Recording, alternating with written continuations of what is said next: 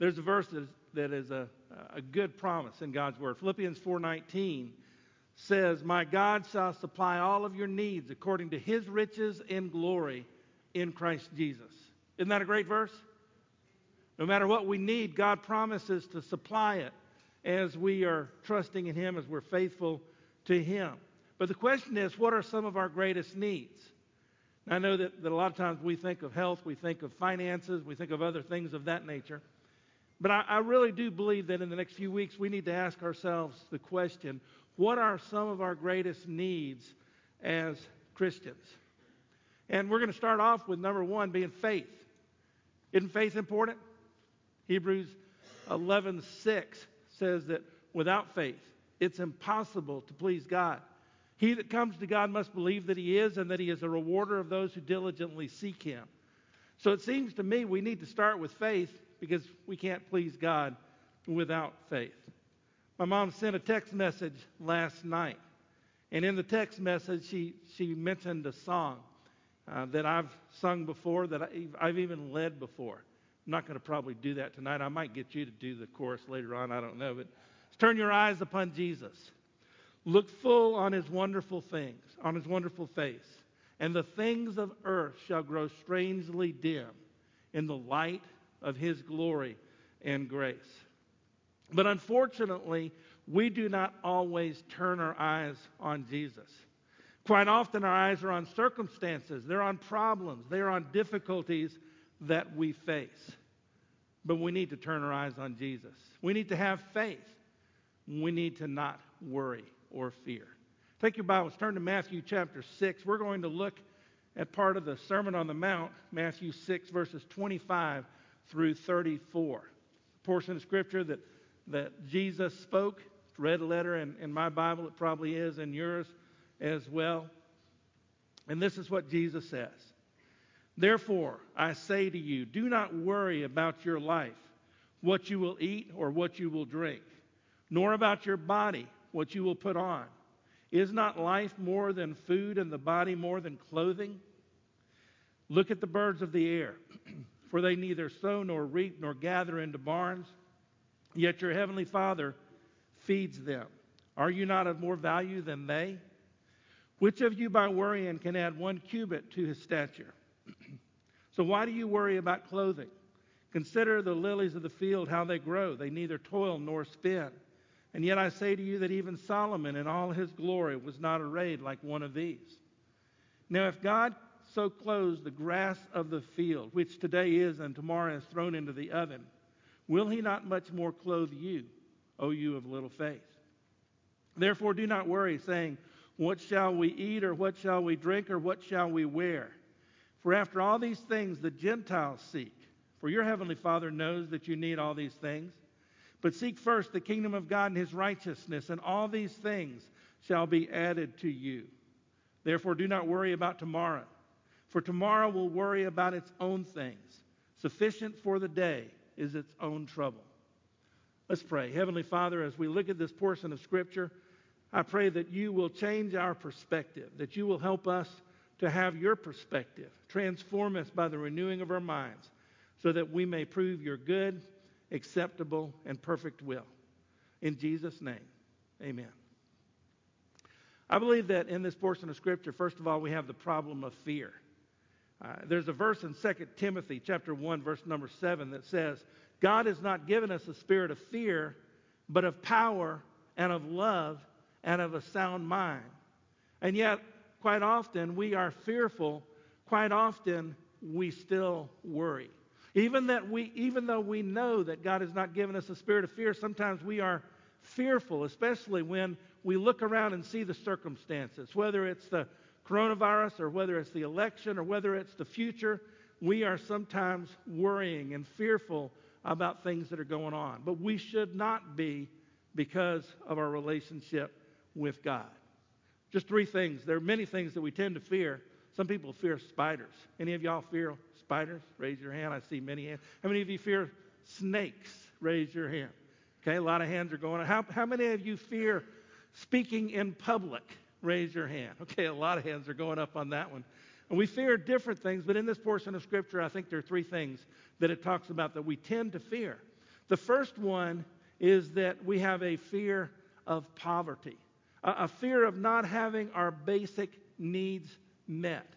As we think about the pandemic, as we think about all the jobs that have been lost and all the businesses that have closed in the last year, many people are hurting financially.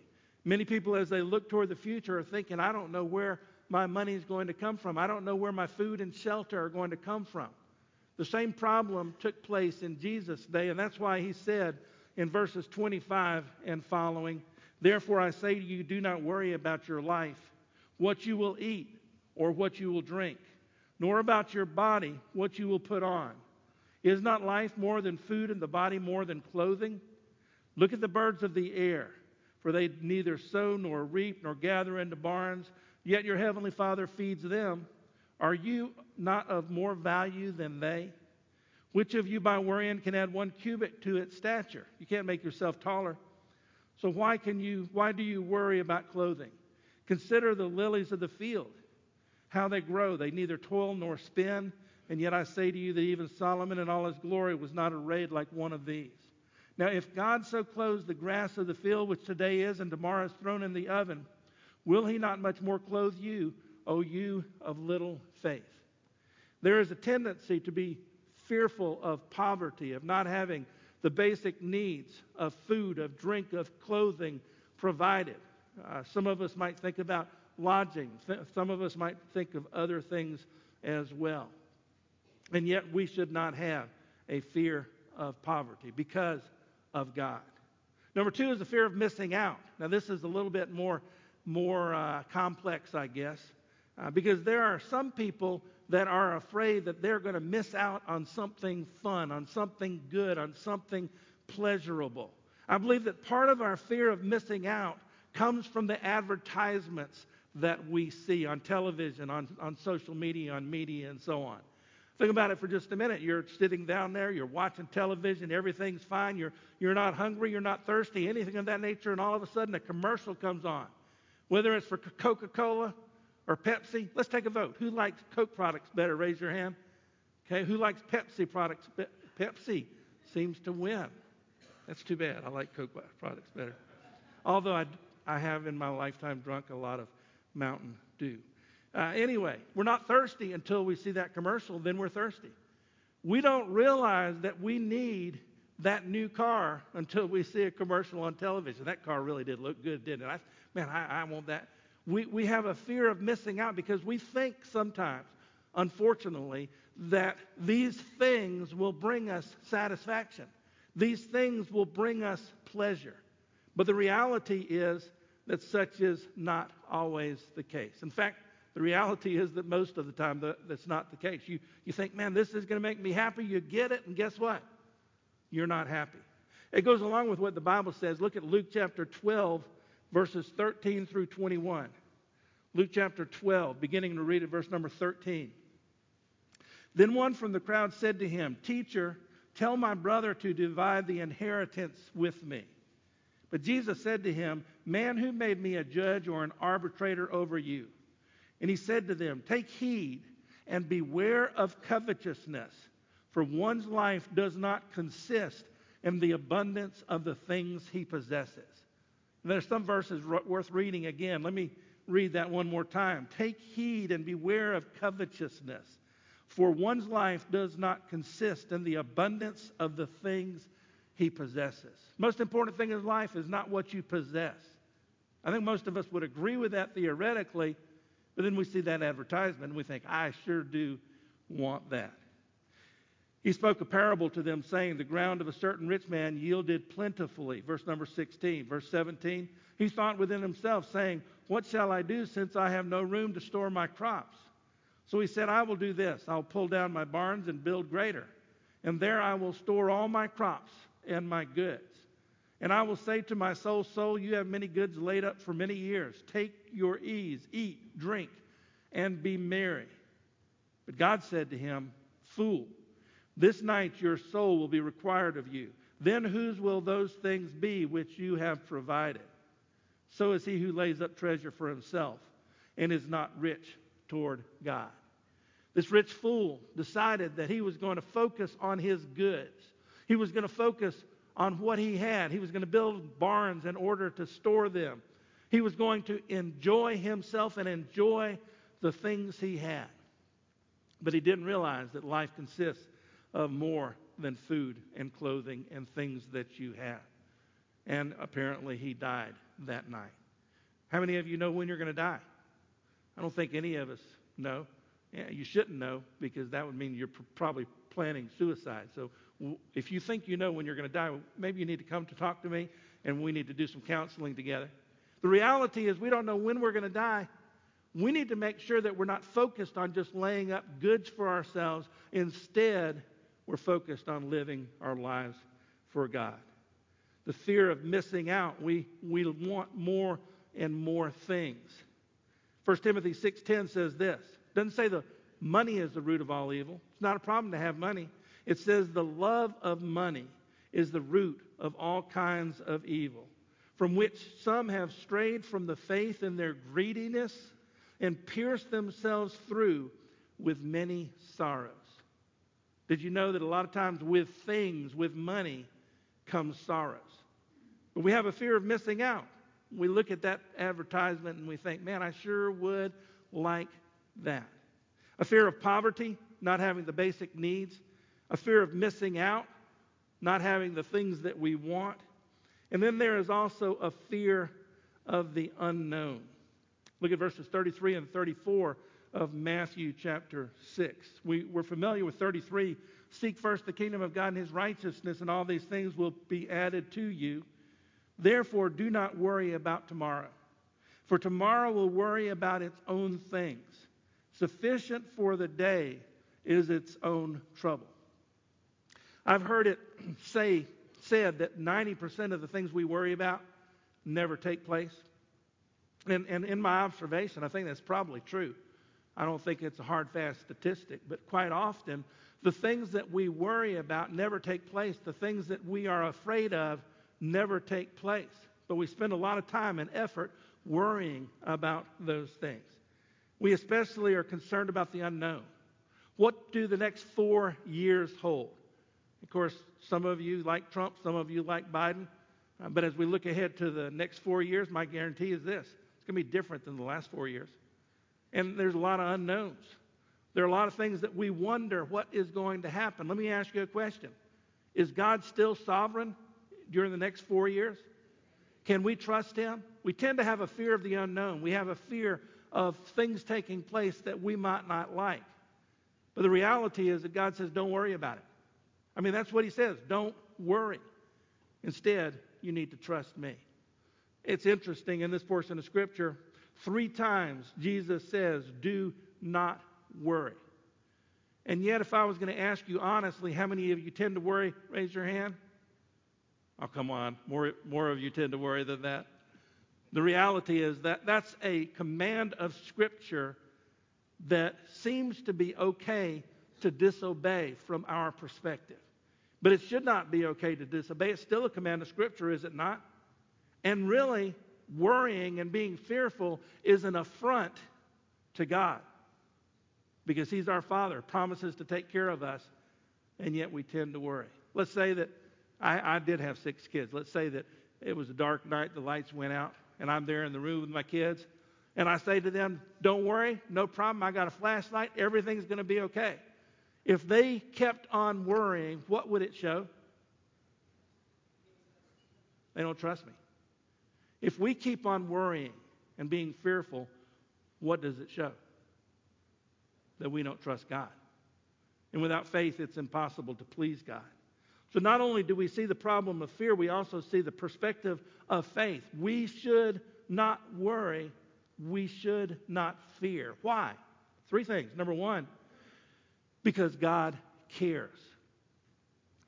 In verses 25 to 30, it talks about a couple of different elements of life. It talks about food and drink and clothing. And what it does is it compares us to animals and to flowers or grass of the field. Basically says, if God takes care of the birds of the air, won't he take care of us? because we are of more value than the birds. If God takes care of the grass of the field and makes them to be beautiful flowers, won't He provide our clothing because we are of great value to Him? It says in verse number 6, the last part of it, are you not of more value than they? And then again, we are more valuable than the grass of the field. Makes sense, doesn't it? But why don't we have that perspective? Why don't we recognize that God cares about us? Not only does God care, He also knows. There's a verse that says that God knows the number of hairs on our head. I mean, that's pretty significant for most of us, that God knows the number of hairs on our head. He cares about us. He really loves us very much, and He knows what we need. We think we know what we need, but God knows better than what we need because He made us. He created us. He knows what our bodies needs. He knows what our souls need. He knows what our spirit needs. Look at verses 31 and 32. Therefore, do not worry, saying, what shall we eat, or what shall we drink, or what shall we wear? For after all these things the Gentiles seek, the people that aren't trusting God. For your heavenly Father knows that you need all these things. We need to recognize, number one, that God cares. Number two, that God knows. Don't you agree that God is omniscient? He knows everything. He knows everything past, present, and future. He knows what's going to happen to us in the next 4 years, in the next 40 years. We can trust Him because He cares for us. We can trust Him because He knows everything. He knows all about what is going on and what takes place. Number three, God provides. Look at verse number 33. Seek first the kingdom of God and His righteousness, and all these things will be added to you. As we put God first, He promises to meet our needs. Goes back to Philippians 4:19. My God shall supply all of your needs according to His riches and glory in Christ Jesus. We recognize, or should recognize, that God provides. Go down just a half a page or so to Matthew chapter 7, verses 7 through 11. Jesus said this, ask, and it will be given to you. Seek, and you will find. Knock, and it will be open to you. For everyone who asks receives, and he who seeks finds, and to him who knocks it will be open. Or what man is there among you who, if his son asks for bread, will he give him a stone? Or if he asks for a fish, will he give him a serpent? If you then, being evil, know how to give good gifts to your children, how much more will your Father who is in heaven give good things to those who ask Him? Isn't that a great portion of Scripture? We need to pray, to ask, to seek, to knock, depending on God to provide our needs, depending on God to bless, recognizing that if our earthly parents seek to do what is best for us, of course, we're fallible, we mess up. Our Heavenly Father will certainly seek to do what is best for us. He's infallible. He never messes up. So we need to trust Him because He cares, because He knows, and because He provides. James 1:17 says this, every good gift and every perfect gift is from above and comes down from the Father of lights, with whom there is no variation or shadow of turning. In other words, the blessings that we receive, the good things that we have in life, they come from God. And we, again, can trust Him because He cares, because He knows, because He provides, and because He is in control. Look at verse 34. Therefore, don't worry about tomorrow, for tomorrow will worry about its own things. Sufficient for the day is its own trouble. And don't worry because I'm in control, is basically what He's saying. He is indicating that He is sovereign. In Psalm 2, it talks about men and the way that they tend to rebel and be resistant to God. It says this, why do the nations rage and the peoples plot a vain thing? The kings of the earth set themselves and the rulers take counsel together against the Lord and against His anointed, saying, let us break their bonds in pieces and cast away their cords from us. He who sits in the heavens shall laugh. The Lord shall hold them in derision. Then he shall speak to them in his wrath and distress them in his deep displeasure. Yet I have set my king on my holy hill of Zion. I will declare the decree. The Lord has said to me, you are my son. Today I have begotten you. Ask of me, and I will give you the nations for your inheritance and the ends of the earth for your possession. You shall break them with a rod of iron. You shall dash them to pieces like a potter's vessel. Now therefore be wise, O kings. Be instructed, you judges of the earth. Serve the Lord with fear and rejoice with trembling. Kiss the Son, lest he be angry, and you perish in the way, when his wrath is kindled but a little. And then it says this, blessed are all those who put their trust in him. Blessed are all those who put their trust in God, because he's in control. He's sovereign. According to Romans chapter 8 and verse number 28, we know that all things work together for good to those who love God, to those who are called according to his purpose. God is in control. God is sovereign, and we can trust in him. Now, the sad thing is that even though we probably know many of these truths, we do still sometimes live in fear and worry. Sometimes it's the fear of spiders or public speaking or snakes or whatever. But sometimes it is the fear of poverty, of our needs not being taken care of. The fear of missing out. We don't have what we think would make us happy. The fear of the unknown. We don't know what's going to take place next week, next month, next year. We have a problem with fear. But we need to have a perspective of faith. We don't need to worry. We don't need to be afraid. But instead, we need to trust God. Do you agree that God cares for you? If he did not spare his own son, but delivered him up for us all, won't he also with him freely give us all things? Romans chapter 8 and verse number 32. Don't you agree that God knows?